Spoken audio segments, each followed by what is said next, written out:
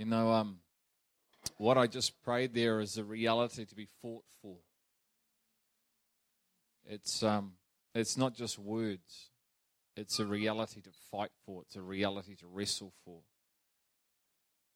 There is an absolute position in Him, and it will make you free. It'll bring you into a life that you may not even realize is possible or you thought was possible, to be so free.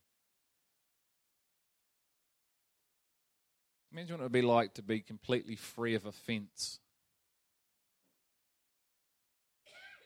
Now, the reality is in Christ, there is to be no offense. So you may be offended, but the reality is the more He's in us, the more we're able to live like Him. I don't think there's a greater offense than to be absolutely beaten from pulp to pillar, pillar to pulp, to be smashed, to be nailed to a cross, and then to be able to turn around and say, Father, forgive. And you know, He accomplished it as a man. And I really hope this hits you tonight, that He did that as a man.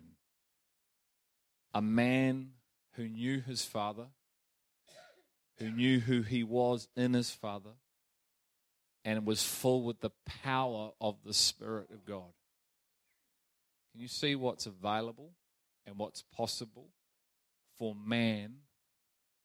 And if there's one guy, and I said this morning, that should have been offended, it was him. And he gives you an example of what is fully possible as a follower of Jesus. That's a pretty high call, isn't it? But you believe it's possible. It's fully possible for you and I to live a life that's so free it's scary. It's so free it's scary. It's so good it's hard to believe.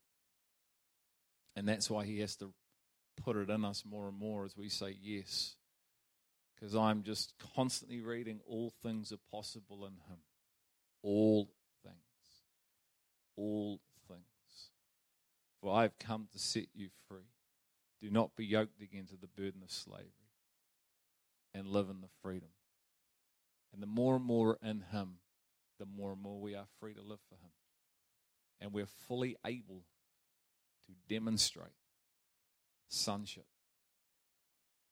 Fully able, and I said this morning, 1 John 4:17, as He was on the earth, so are we. That's how amazing it is. What an invitation.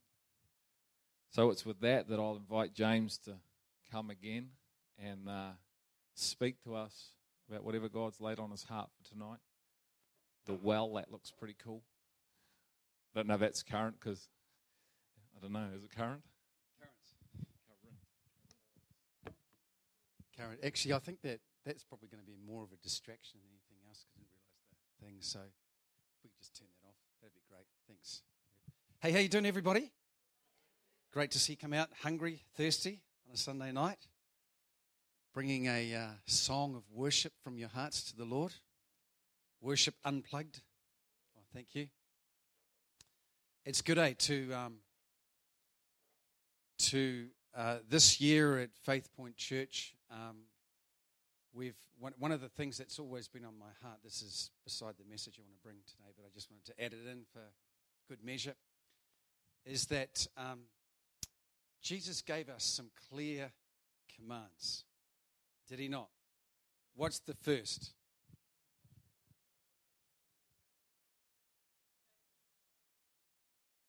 Awesome. I thought we were getting into a rhythm there. That would be cool. Cool. To love Him with everything that we have. Amen. And to love others. And then He said, this is the way I want you to do it. He said, I want you to go and make disciples. So if the core business of the church is making disciples, how's business? Is that a good question? How's business? Because whether we like it or not, we're making something. But is it a disciple? Is it something that looks, smells, and kind of feels like the original 12, you know? Or is it something quite different that we see emerging? And and the proof is in the pudding. What do we mean by that? You shall know them by their fruits. So what's growing off the branches of your life become evident to others, whether you're actually walking in the truth and living the truth. And so this year at Faith Point at home, we call it Follow Jesus Training. Follow Jesus Training. So our whole church is doing Follow Jesus Training. And our goal is to actually to incorporate the ability to make other disciples, that we don't need to pull a manual off the shelf to consult chapter so-and-so and verse so-and-so, but it's in here. And we can take anybody at any point in time with what we've trained ourselves, because training is not listening to teaching. Training is being able to absorb, take on board, and then go and replicate with somebody else. Otherwise, we're just gathering information, and information doesn't transform. And training is the ability to pass on to others what God has passed to you. And that's the vital link that I see. I've traveled a lot, particularly in the Eastern world, and ministered a lot in Asia. And where the church is going viral, this is what you've got. You've got generations of father to son. And one church in southeastern China that's experiencing a real revival of the Holy Spirit. Paul said in 2 Timothy 2:2, the things that I have taught you, Timothy, I want you to entrust to faithful men who will then entrust to others also. Generation number 1, Paul. Generation number 2, Timothy. Generation number 3, faithful men. Generation number 4, others also. That's 4 generations. Church in Southeast China right now have gone down to 24 generations. From one convert getting saved, and then he's multiplied himself and trained another disciple, who's then taken, that disciple's then trained another disciple 24 deep. And I say the mark of true discipleship is when you came to Christ and then you've made somebody else into a disciple, and the route is complete when that person you have trained has now led somebody else to Christ. And that is a great victory in your life when that takes place. Amen. It's pretty challenging. That's the Bible. And we've got to get back to the pattern of the original scriptures. So, and I was thinking tonight, just to bounce off something that happened, one of the songs that happened tonight, the old Keith Green favorite, you know. Keith Green, he was a madman. He was a madman for Jesus. And I discovered a lot of stuff about Keith just recently because I spent some time with Winky Pratney. And Winky and Keith Green were best friends. Very, very close friends. Winky's a New Zealander, great revivalist, has just trained thousands upon thousands of young people for the gospel. And I was talking to him about Keith. But you know, the interesting factor is that tonight we sang, replace the lamp of my first love that once burned bright and clear. Can I ask you the question tonight, why are we having to replace it? Because it's no longer present tense. It's no longer burning bright and clear. Because we dropped the ball somewhere along the way, and we had to regather that which was lost out of our lives, which is that burning love for Jesus. And we've dropped the ball, and we have to regather it again and come back. And I want to talk to you tonight about learning that place of intimacy with Christ. The reason why we have to rediscover it is because we stopped discovering the new things somewhere along the journey. Because you know what? What's the thing that's evidenced in your first love? Everything's new. Everything's bright and shiny. Everything's exciting because you haven't walked this way before. Now, if the Word of God says His ways are past finding out, that means you're never going to ever get to the depth of God, which means if we've stopped somewhere, we've pulled back because he's not pulling back. Somewhere we've pulled back and we've lost that bright, clear flame. You know, and there's a model for us in the tabernacle of Moses, where the high priest would go into you've got two places in the holy place and the most holy place. Most holy place where the Ark of the Covenant dwelt. The Shekinah glory was in there. Once a year, the high priest went in there with a rope tied around his ankle, because if he got it wrong, they'd have to drag him out. And then the other place was the holy place. And in the holy place, they had a candle lampstand. And in the candle lampstand, the wick was to burn day and night. And every morning, the priest used to have to come in, and he used to have to trim the wick.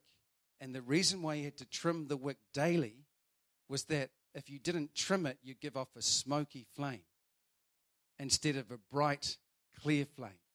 There's a message right there in our lives of daily encountering with Christ, so that the flame in your life is not smoky and undiscernible, but bright and clear, so that when you're in relationship with Jesus Christ, you have something to show the world. He's the light of the world. If he's in you, he wants to shine out of you. Amen?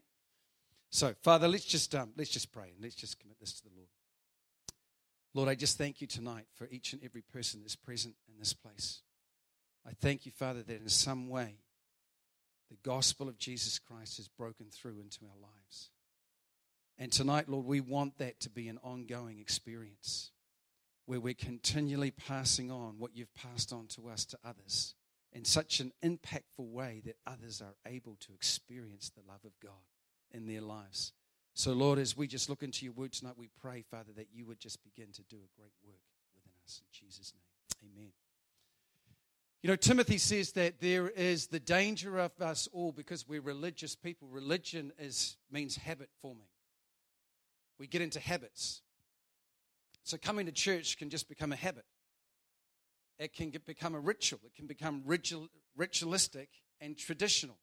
So you can form good traditions and bad traditions. But there's a form of godliness that denies the power. And we're all susceptible. Every single one of us are susceptible to starting off with a bright, clear flame, and then adopting a routine and a religious habit in our life where we actually are missing the connection with God. And I want to try to help you tonight to just put a few things your way that have helped me to discover that connection in an ongoing basis. When I came to Christ, I was 20 years old. And the Lord sent a prophet who spotted me in church first couple of times I ever went. My bright red hair back in those days, not the glorious crown you see tonight. A hoary head I now have. A hoary head is found in the ways of righteousness as a crown. Crowning glory. So I have a hoary head. And a hoary wife. No, a hoary head.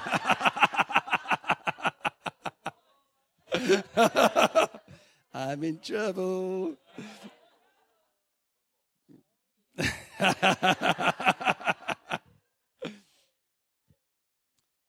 And so what happened was God had spoken to him the first time that he ever saw me in a church service, because I got saved outside of church, and then a guy brought me along to a church service, and I saw everybody lifting their hands up. I thought, oh, this is all really weird. Never seen anything like this before. And the Lord spoke to him, and I didn't know at the time, but he said, I've called him to the ministry. I want you to take him under your wing so that the enemy doesn't pick him off. And right at that point in time, I had drug dealers coming around to where I was living. I had all my old friends that were coming around trying to suck me back into their world again. I had people coming giving me free drugs.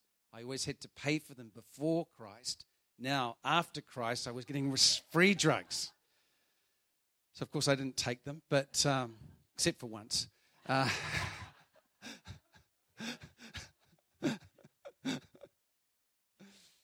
And so he extracted me, this guy extracted me out of that situation.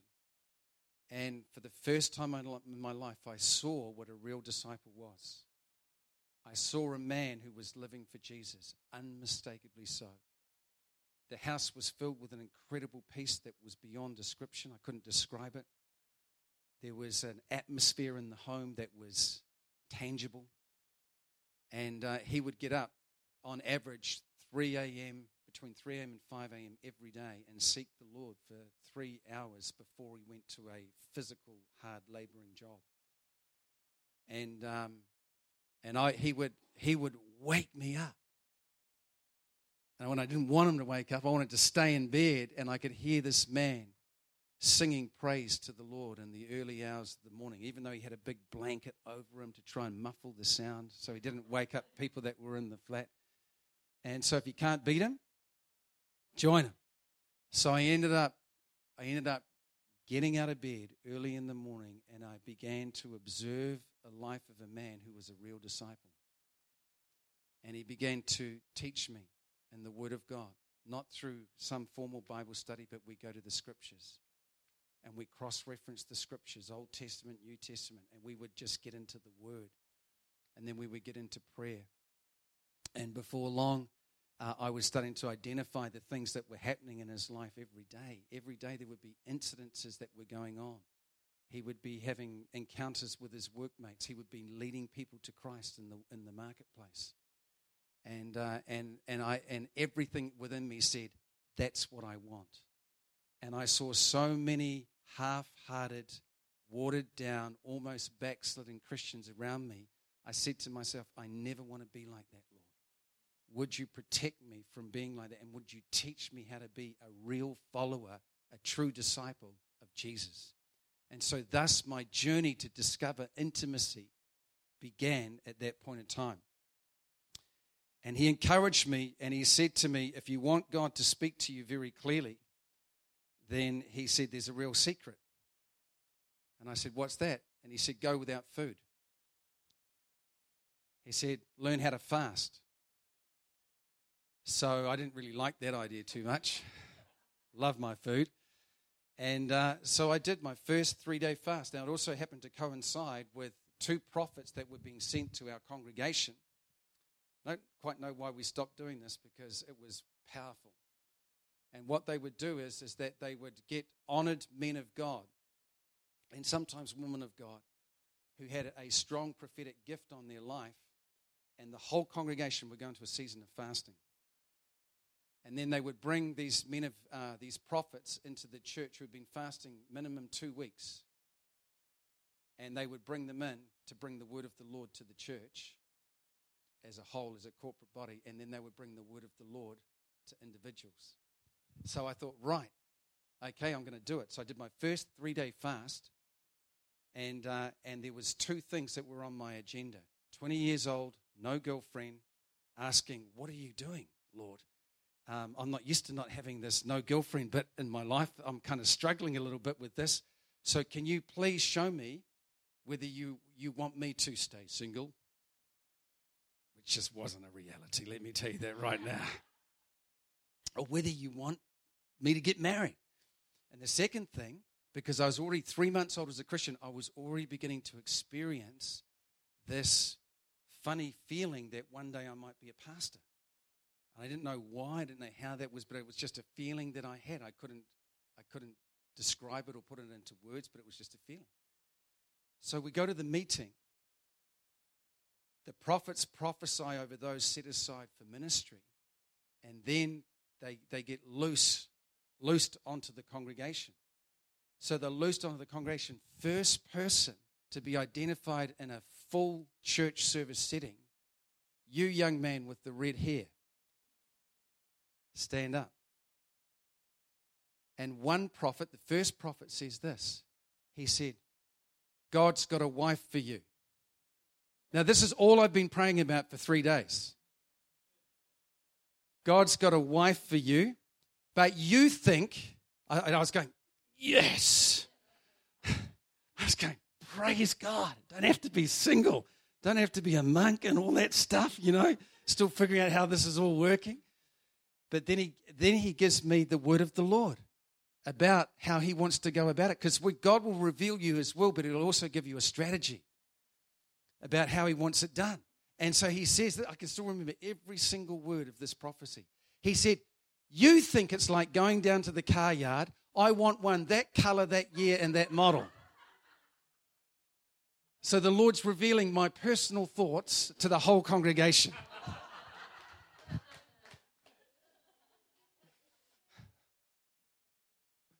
You know, tall, blonde, blue-eyed.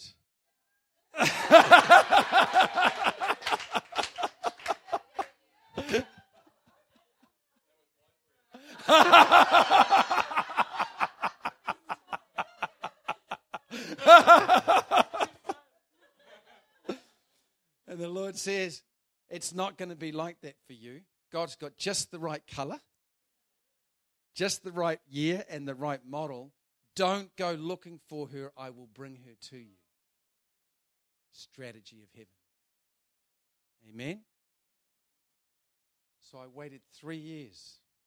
And you know when the Lord does that to you, and when God gives you specific direction in your life, when he speaks to you, and you know you've heard from heaven, that you enter into God's rest, and you stop striving.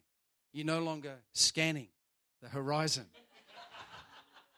Is she the one? Is she the one? Oh, she might be the one. No, because she didn't come to you. God said he was going to bring her to you, right? So 3 years later, he brought Viv into my life in an amazing way, and she made first contact with me. She actually wrote me a letter.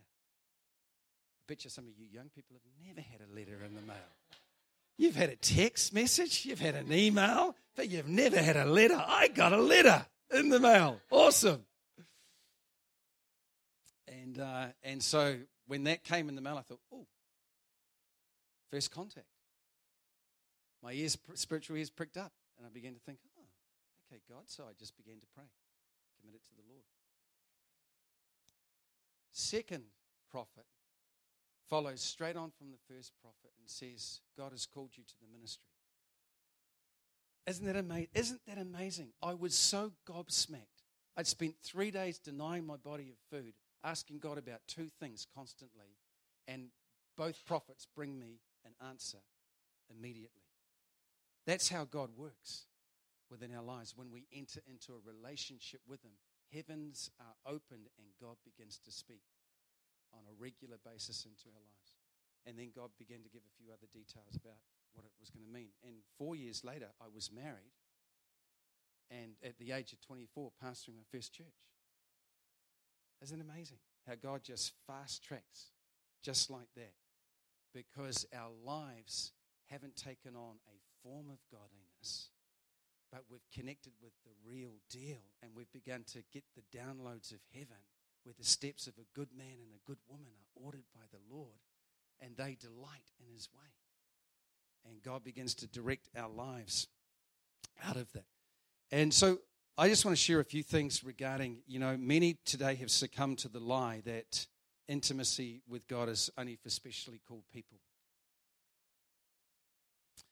And let me tell you that many churches today, and I alluded to it this morning when I talked about, it's kind of like a chat by the fireplace, isn't it? We should keep the projector on, just have some flames going up and behind me, make me feel like just chat by the fireplace. Oh. And that so many of our contemporary modern day churches are built around super califragilistic giftings, expialidocious giftings, where we have strongly gifted men and women, the Moseses of our generation. And so people are coming to church for their fix and to hear God from the man of God. Now, that's not the New Testament revelation that Jesus gave us. The New Testament revelation of the pattern is no longer Mount Sinai, pattern of Moses going up the mountain to seek the Lord to get the revelation for the people. And notice when he was gone for a period of a few more days, you know what happened? Everything went to pot. And all of a sudden they're melting all their jewelry down, and they're making golden calves, and they're worshiping idols because they had no direct relationship with God themselves. They were relying on going through the man to get to God. And as a result, they immediately fell into idolatry. And God doesn't want us to build our lives around the supercalifragilistic personalities, expialidocious, but around having and discovering a personal, intimate relationship through the Holy Spirit to the Father, made possible by the blood of Jesus, that we can enter beyond the veil. The veil's been torn, friends, and that's because God wants you to go in through the broken, torn veil, which is Jesus' body himself, so that now we're entering into a new and living way, not the old way of the Old Testament, but a way that's been made possible by the blood of Jesus. Jesus paid the price not for you to have a relationship through somebody who's superly gifted, but so that you can enter into your own personal relationship with Jesus Christ. So, we're going to look at a man tonight who started off real rough. He brought division into his family. He deceived his father. He pretended to be his brother. Pretense. Deception. Lies. This is a great start, isn't it, for someone who's called by God and had the prophecy. Both his father and his grandfather are these super leaders who have both encountered God in their own life, but he's just going about it all the wrong way. His name's Jacob, which literally means deceiver. By the way, that's the Hebrew of James, so Gregory James, Gregory the deceiver. Gregory James. Oh, that's right, my name's James too, eh?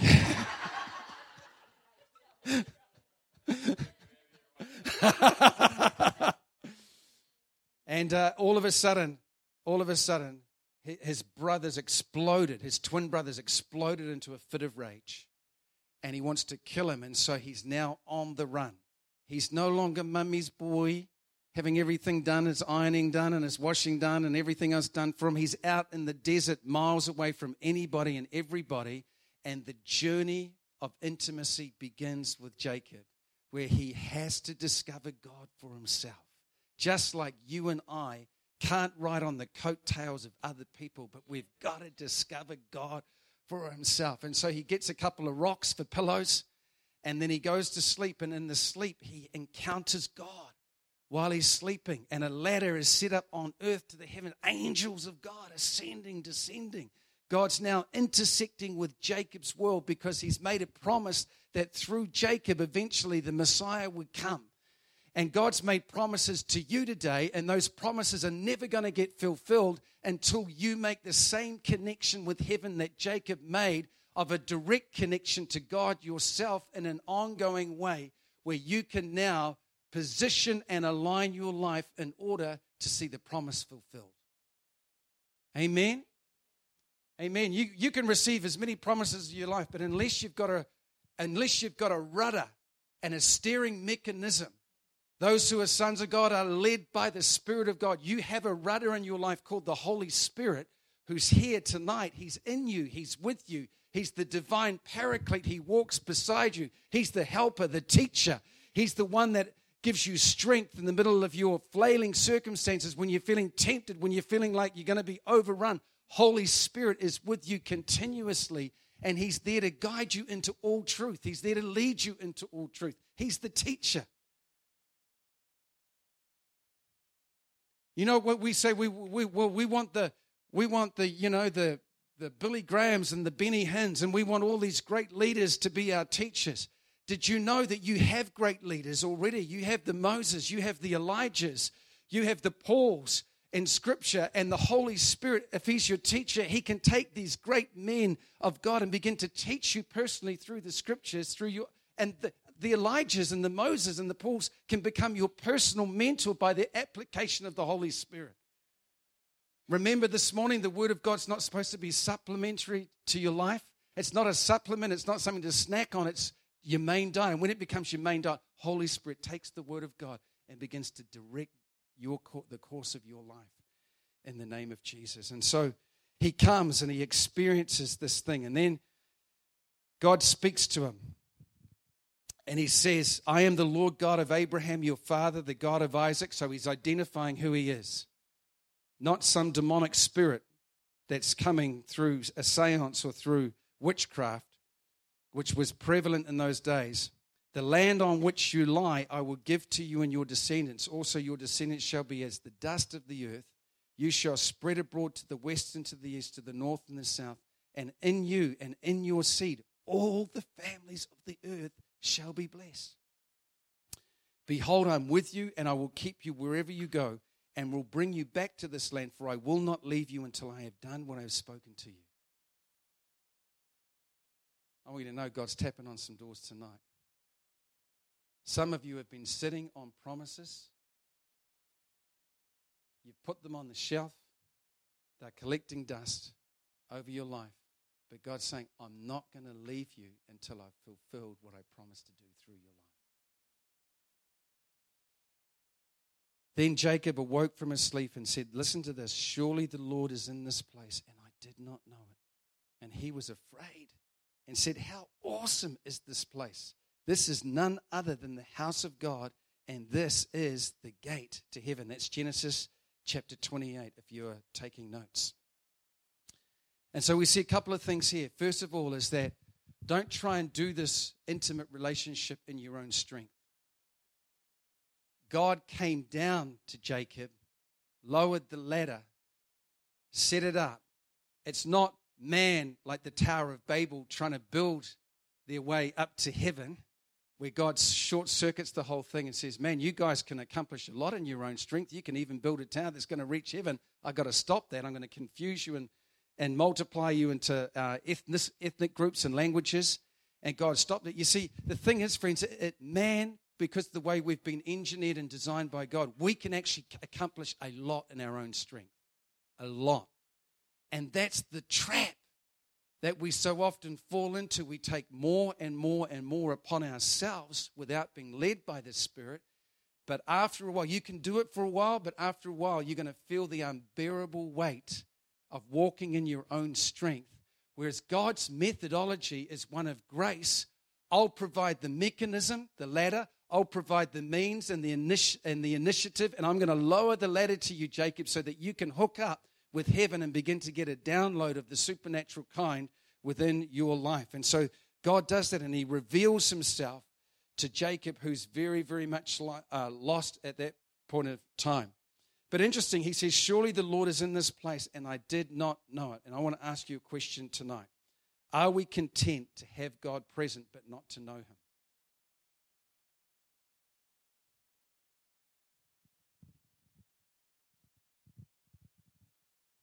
The presence of the Lord is in this place. People look at, really? Really? Is the presence of the Lord in your life? Is the presence of the Lord active in your life? When's the last time you encountered the presence of God in your life? When's the last time that you had a serious sense of God coming and visiting you and ministering to you and helping you in some real and tangible way within your life? If it's a long time ago, I really want to encourage you today for you to understand he's the God of encounter. And right through the script, the Bible is simply a record of God encountering man. That's what it is. And so God's always going to set the initiative up for you tonight, and he wants you to discover that today. He wants you to know that he is present and for you to know it, not like Jacob did in that situation. He said, I didn't even realize that God was here. And so we want to see that happen. So God has a pattern. When the floods came down in Noah's day, the Bible says two things happened. God opened the heavens, and when God opens the heavens, it's symbolic. We sing that song, Let It Rain, Let It Rain. Michael W. Smith, Let It Rain, great song. Speaking of the outpouring of God upon mankind. God opened the heavens when he said to Noah, this is it. Except for you guys in the ark, this is it. So he opens the heavens, but then the Bible says, and then from beneath the earth, he opened wells in the earth, and so the rains came down and the floods came up. Amen? And this is a picture and a pattern of how God works in humanity's life, because on the day of Pentecost, when they were in one accord in one place in the upper room, the rain came down, the Holy Spirit came down. And from that day when the church was born, the Holy Spirit came down upon them and remained upon them and in them. So from within and from without, the power of God came upon the life of the early church. And that's the pattern that God has set for us at this place. And I want to talk to you tonight about the place of the well. And we're going to kind of just hit a few bits and pieces. I'm not going to go into the whole thing tonight. But Jesus meets a woman at the well, and he makes some startling statements. And these are statements that stand for all time, for every believer. And they're statements that if you and I can get a hold of this, it will change the way you live your life dramatically. John 4:10, Jesus answered and said to her, the Samaritan woman, if you knew the gift of God and who it is who says to you, give me a drink, you would have asked and he would have given you living water. So Jesus makes it clear there's a place, a well, that is available to every single believer that you can draw from, that when you draw from it, it's living water that has the ability to change our lives. And when you taste of it, he said, you'll never thirst again. In other words, there's going to be a spiritual satisfaction that is so satisfying that you'll never have the desire to go and drink elsewhere, because you've found the place of ultimate contentment and satisfaction within your life.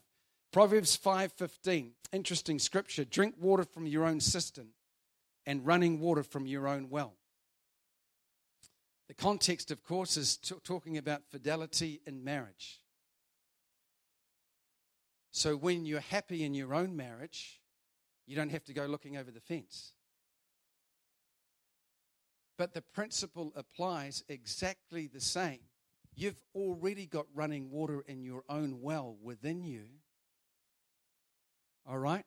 So don't go looking in somebody else's well or somebody else's cistern when you've got water in your own well.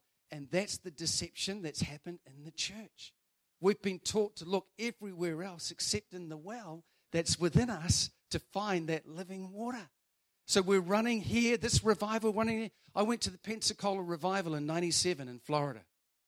Man, us Kiwis, we were pouring over there. We were taking tours. We were going over there where the revival had broken out in Brownsville. And it was a phenomenal experience. I mean, it really was. The intensity of the presence was incredible.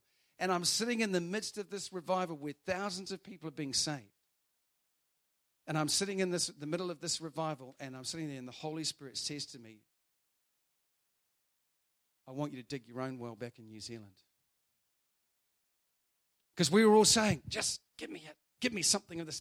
Let me tangible touch and handle on this thing so I can drag it across the Pacific Ocean and bring it back here to New Zealand.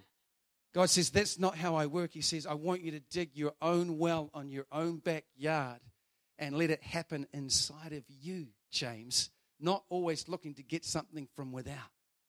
And so in many ways, God was doing something great there, but many of us were getting duped. And so we've got into this whole revival mentality around the world that if we go there, it's going to happen for us back here. Friends, that hasn't been my experience. And if it was, then wouldn't the world be saved? Because we've had a few outbreaks and outpourings, and I'm not demeaning those things. God has done incredible things in those revivals. But I want to ask you the question tonight, where is the well found? When people convert to Christianity from the Eastern world, they normally have a strong Hindu or Buddhist upbringing. And this is what they'll ask the Christian. Here's the question they'll ask the Christian. Where is the address of the God of the Christian? Where can I find your God? Because the Hindu will go down to the Hindu temple and he'll find thousands of gods, millions of them in fact, thousands of God where he can go and worship down at the temple. The Buddhists can go down to the Buddhist temple and they can go and worship Buddha and offer sacrifices to Buddha at his temple. And so if you were to ask some characters of the Bible the same question, it would be interesting, wouldn't it? If you asked Adam, where is the address of your God? He would say, actually, in the cool of the evening at a certain time of the day, that's where I meet with God. If you were to ask Moses, where does God live? He would say, well, if you can come up to Mount Sinai with me, then you can meet my God at this particular location in this particular time. If you were to ask Elijah, where does God live? Elijah would say, well, if you come up to me to Mount Carmel, you might actually meet him, and we could call down fire from heaven and have a real party here tonight. But when the Samaritan woman asked Jesus this question, here was Jesus' answer to her. Whoever drinks, John 4:13, of this water and will thirst again. But whoever drinks of the water that I shall give him will never thirst, but the water that I shall give him will become in him a fountain of water springing up into everlasting life. So where will the well become a fountain? In us. In us. So it's time to discover the well in us. Not to go chasing here, there, and everywhere else in the world, but Jesus said that in you a fountain of living water is going to be made available, and you need to discover that fountain inside of you because I'm going to place it in you by the Holy Spirit today. And success and things, that's not our well. That's not us. And if we don't discover this, we're going to end up just living a yo-yo life of always depending on others and what they can impart to you rather than discovering the impartation of God for yourself inside of your life. And, you know, the tragedy of this whole understanding is that many are looking to TV preachers, they're looking to ministries, they're looking to this person, that person to be their well. You can watch thousands of hours of Christian television, friends, but it won't bring you the answers you need because you've got to tap into the well that's already there. And the tragedy for most Christians is that they're looking everywhere for a well, but they're sitting right on top of it.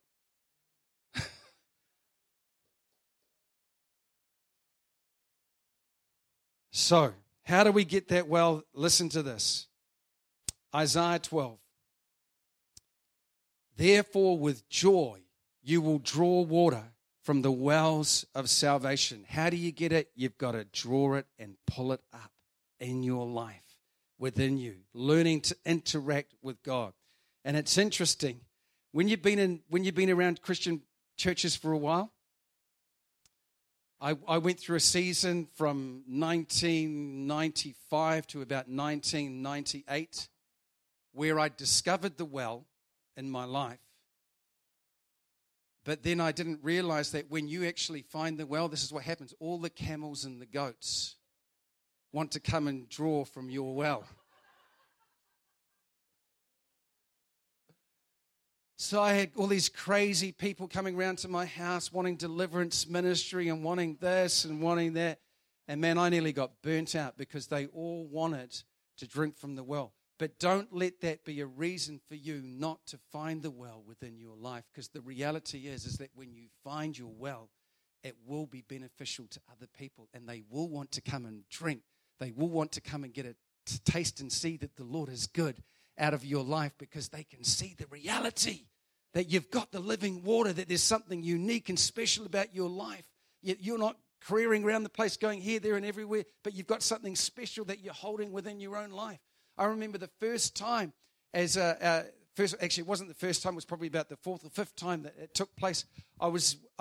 God sent me back to go to school. So I became a Christian first year, stayed at work, and then the Lord said, go home and share the good news with your family. So I shifted cities, I went back, started sharing my testimony with my family, no Christians in my family at all. And then the Lord said, I want you to go back to school, learn about computers. So in 1986, when the IBM PC was very new, and it was about the size of that coffee machine right there. No color screen, green screen only. Anybody remember those days? Dot matrix printer. None of these laser things. Oh my goodness. So I go back to school and I start going to Polytech. And my routine at that time was, because I discovered the power of fasting, I used to fast every week. Not for the whole week, but I used to fast every week. And I'm praying one day, and I'm drawing from my well. I'm sitting in the place of prayer. And as I'm praying, this girl in my class, her face comes up in my mind. young girl, only 17 years old. And all of a sudden I start weeping as her face comes up in front of me, and I'm in prayer and I can't stop crying. And I'm saying, Lord, what's wrong? There's something terrible that's happened in this girl's life. Show me. And the well begins to flow, and the Holy Spirit says to me, she's had an abortion. And she hates herself, and she can't live with herself, and she's suicidal. Nobody knows about it. She hasn't told anybody. I want you to minister my life to her. So I'm saying, what do I do, Lord? I just don't know what to do. I'm 21 years old. I don't know how to do all this stuff. And so I'm consulting the Spirit's ministry in the well. And I'm asking him to guide me and to lead me to set this girl free. And so a week went past. God, you want me to talk to her? Another week went past. Another week went. Finally, 3 weeks went by. And the lunch break happened at Polytech. And all of a sudden there's just me, and everybody's split, and there's just me and her sitting there. And the Lord said, go. And I said to her, look, you just don't know what you're doing. You're no expert in these matters, but you know it's so real because it's come from your well. There's the unmistakable fingerprint of God that's on it. And I say to the Lord, I said, what do you want me to do? And so I say to this girl, I said, I know. Real cryptic, eh? Sound like Jesus. I know. She turns to me and she says, you know what? And I said, I know about your abortion. That was a real step of faith right there. That was a real step of faith right there. And her face crumpled and she collapsed to the ground in tears. And she said, who told you? Nobody knows. I haven't told anybody. And I said, the God I serve, Jesus Christ, told me. And he told me how you're feeling inside. He told me how you hate yourself. And he told me he wants you to be set free. And she just began to weep and weep. Had no contact with Christians at all. Never been to a church service. I take her to a church service the next weekend. We're in the second song in the worship. Didn't take her to my church. I took her to a church near her where she lived.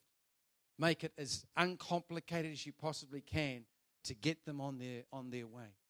She's in the second song in worship, and the spirit-filled church, presence of God is there, and she collapses to her knees and gives her life to Jesus right there and then. You see, when you discover the well, all of a sudden you can unlock people's destinies. Because this living water is incredible. And it's so life-giving that when people taste it, they never want to drink of anything else again as a result of that. That young woman's life was absolutely changed that day. So why do we need the well? Well, the well is a place of relationship. Moses, Jacob, and Isaac all found their wives at the well. Any young people here that want to get married? Well, I know the secret. Go to the well. The well that's within you. And I want to tell you, the Holy Spirit will guide you just like he did with my wife. Now, 28th year of marriage, 3 sons, my 3 sons, her 3 sons, all because we went to the well and God led us to a lifetime of relationship together. But the truth is, friends, is that when you unlock the well, there's a richness in your life that brings a richness into your relationships. And it changes the way we relate to people. One of the first things that you discover when you find the well in you is that you have a love for people. It's not this hiding in the shadows things and living a life in the monastery, being separated from all the people. You actually are drawn to people because the love of God compels you to get involved in people's lives. So the well is a place of relationship. It's a place of revelation. In Scripture, many people gained a revelation at the well. Do you remember Hagar, who had given birth to Ishmael? Sarah finally gets pregnant with Isaac, and she gets extremely insecure about Abraham's relationship with Ishmael. And so Sarah says, send the slave woman, Hagar, send her away. So Abraham reluctantly sends her away. He gives her a water skin full of water, a bit of food and sends them off into the desert. And so she's in the desert. The Bible says they ran out of water, they ran out of food, and she left her son under the tree to die. And as she's there, weeping about the future of her son and crying out to God, the future of her son, all of a sudden, right in front of her, a well appears. And this is what happened when you unlock the well inside of you. All of a sudden, revelation becomes yours. You start seeing things in the Word. You start seeing things in visions. The language of the Holy Spirit is dreams and visions. Young men begin to prophesy. Old men begin to have dreams. And the language of the Holy Spirit starts flowing out of your well, because the well and discovering Jesus in you is the place of revelation. And you start seeing things by the Spirit, and you start stepping out in the Spirit, because you've actually discovered the Christ in you. The well actually has top secret information that God begins to release to you that helps people get set free. So all of a sudden you're going to work and you're asking God about your workmates. Instead of getting annoyed at them and upset at the people that God's actually sent to work with you, you begin to ask God. You begin to ask God, how can I minister to this person, Lord? And revelation comes out of your well on making the first step towards them and seeing what God's doing within their lives. My foreman and I, when I got saved, we were so close so many times having punch-up.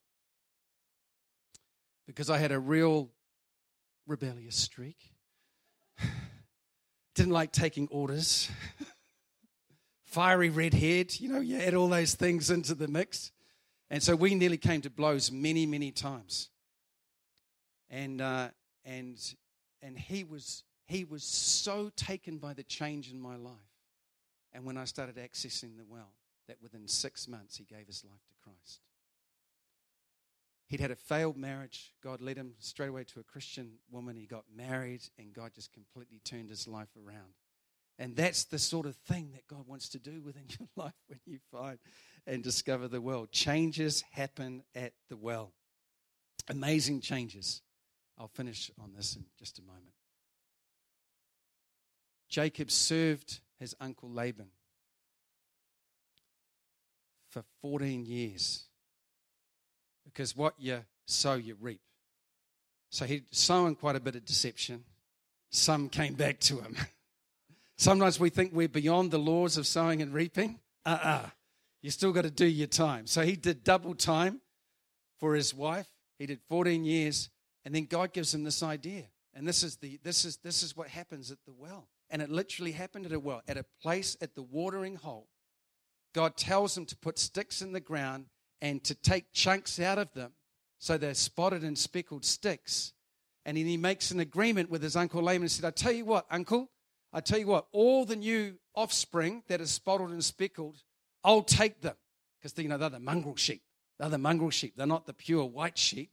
And so he was now accessing the fourth dimension at the well. You know what the fourth dimension is? It's when the realm of the Spirit begins to change the realm of the third dimension. And he begins to access by revelation. And literally, as they're coming in front of the spotted and speckled sticks, and they copulate in front of the spotted and speckled sticks, God does a DNA change in the womb, and the sheep come out spotted and speckled. So before long, Uncle's waking up, realizing that Jacob's now got this huge herd of sheep. How did he get all those sheep? And he becomes prosperous and well, because multiplication happens at the well. God will multiply things in your life at the well. But it's not always easy at the well. And we find that in Isaac's life, and I'll finish with this story. Isaac's life, this is what takes place. His forefathers have dug wells. How many of you know that in the Middle East, wells are vital? You can't live without water. Not for long anyway. So he redigs the wells of his forefathers that the Bible said the Philistines, who are a picture of Satan, the enemy of the people of God, had filled in with dirt.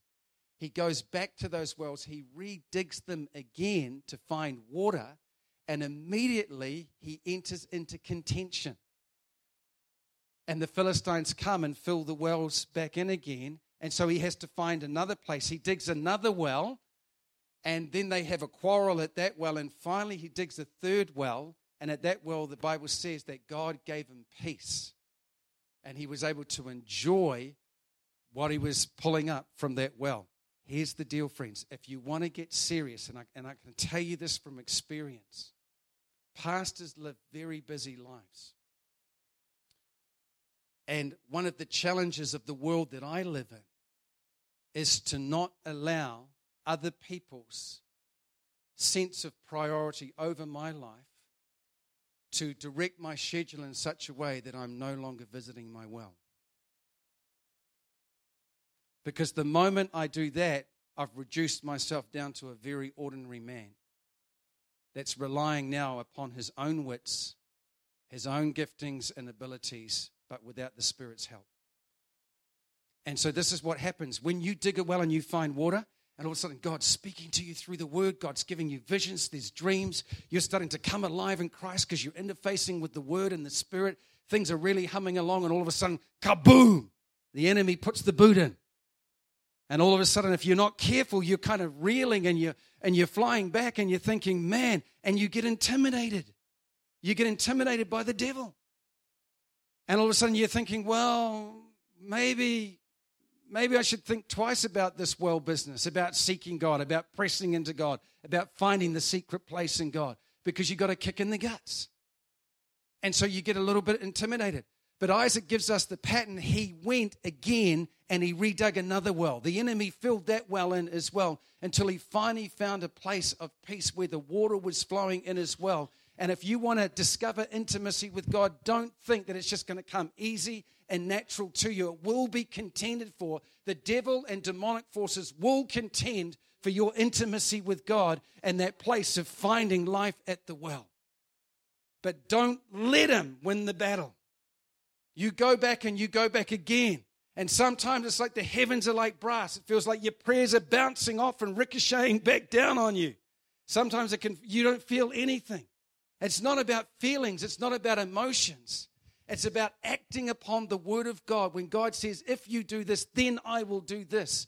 And if you're prepared to abide by the Word of God, you will get your breakthrough. God will speak to you, and you will find that your well will open up, and all of a sudden the sheep, the camels, the goats, everybody wants a part of your well because there's something fresh and living coming out of your life.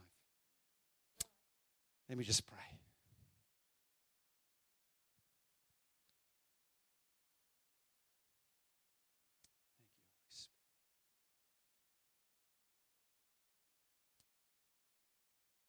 Lord, the enemy's tried many times. You know, Lord, that I'm speaking honestly and sincerely tonight. He's chucked a whole lot of not just dirt, but all sorts of yucky stuff into my well. That at times, Lord, I've just felt like giving up. And you said, lift up the hands. Lord, you said, lift up the hands that hang down. You said, strengthen the feeble knees. And there's times, God, I know, and even in this place tonight, Lord, I know there's times where we're pushed back and all of a sudden we've gone from this place of seeking you every day. And now, Lord, we're just kind of clocking in every now and again. And we're feeling the distance. Our proximity to Christ has changed. And we're no longer feeling the nearness and being close to that well. And I sense there's a number in the room tonight that are in that position. So, Lord, I pray even now. I pray unveil fresh determination, Lord, to draw and pull up water from that well, to regain, Lord, the front foot ascendancy over the enemy, and to continually draw from the source that you've made available to us. Father, we take authority over every demonic power that's been sent and assigned against us, visiting our well. And Lord, you said, whatsoever you bind here on earth, it shall be bound in the heavens. We bind every demonic assignment that's against our well, Lord, from discovering you. And in the name of Jesus Christ, we wrap every spiritual force up by the power of the name of Jesus. And we say, the Lord rebuke you, Satan. We say, you're not welcome around our well. Even though you try and fill it in, we're going to dig it up again, and we're going to keep on going. We're going to keep asking, keep seeking. We're going to keep knocking. And Lord, we're going to keep receiving. We're going to keep, Lord, finding you. We're going to keep receiving from you. Because all who ask, receive. So tonight, Lord, I pray for fresh revelation at the Rock. Lord, not just from the lead servant in this place, but Lord, I pray that the well being a place of revelation, that brand new personal interface revelation between God and people in this room will begin to flow, and there'll be a flow over effect of people being led by the Spirit because they've discovered the well. So Lord, let the living water flow in this place tonight. And we thank you in the name of Jesus. You know, I think it would be really good for us tonight to pray for one another and to take the opportunity of praying for the people that are near to you. You know, I don't think we need to go into great discussion tonight because time's probably already gone, but this is what I do feel. I feel like you need to pray for your brother, your sister, that God is going to make a way for you to access the well. Many of you in this room are already accessing the well. Many of you are. But when you discover this word picture that Christ brought me into, then all of a sudden it becomes very, very clear that this special place of intimacy is often contended for. And you can, when two of you agree concerning anything here on earth, it shall be done by your Father who is in heaven. Is that all right, Greg? Do you want to share? Just before we do that, I'm pretty sure, James, you haven't seen this, have you? Okay, so the word that we've heard tonight is a word we received 5 years ago. And I believe prophetically the Lord is reminding us of a word that we received 5 years ago from Dave McCracken, who said the other thing I saw was quite vividly actually was a well. And this well looked like it was under reconstruction almost. Even the water within it was being treated. Then I saw that as a result of the process, I saw the end result, and this well was wonderful to look at, and the water in it was sparkling, vibrant, and alive. It was incredible. Then I saw the purposes of it all. I saw the people from this house, your leadership people in this house, putting buckets into this well. And then I saw them going to other broken, disheveled-looking wells that had practically no water in them at all. And they were pouring the water into those wells. As they did so, it was like the whole well came alive. And I said, Lord, what is this all about? I believe God is in the process of doing something very unique in this house, as I believe that the outcome of this process, whatever it is and whatever God is doing in the midst, will result in incredible vibrancy. So when you pray for one another, pray in mind that God is reaffirming His word to us, that this is for us. Amen? All right, so let's take some time. Thanks, James. That's powerful.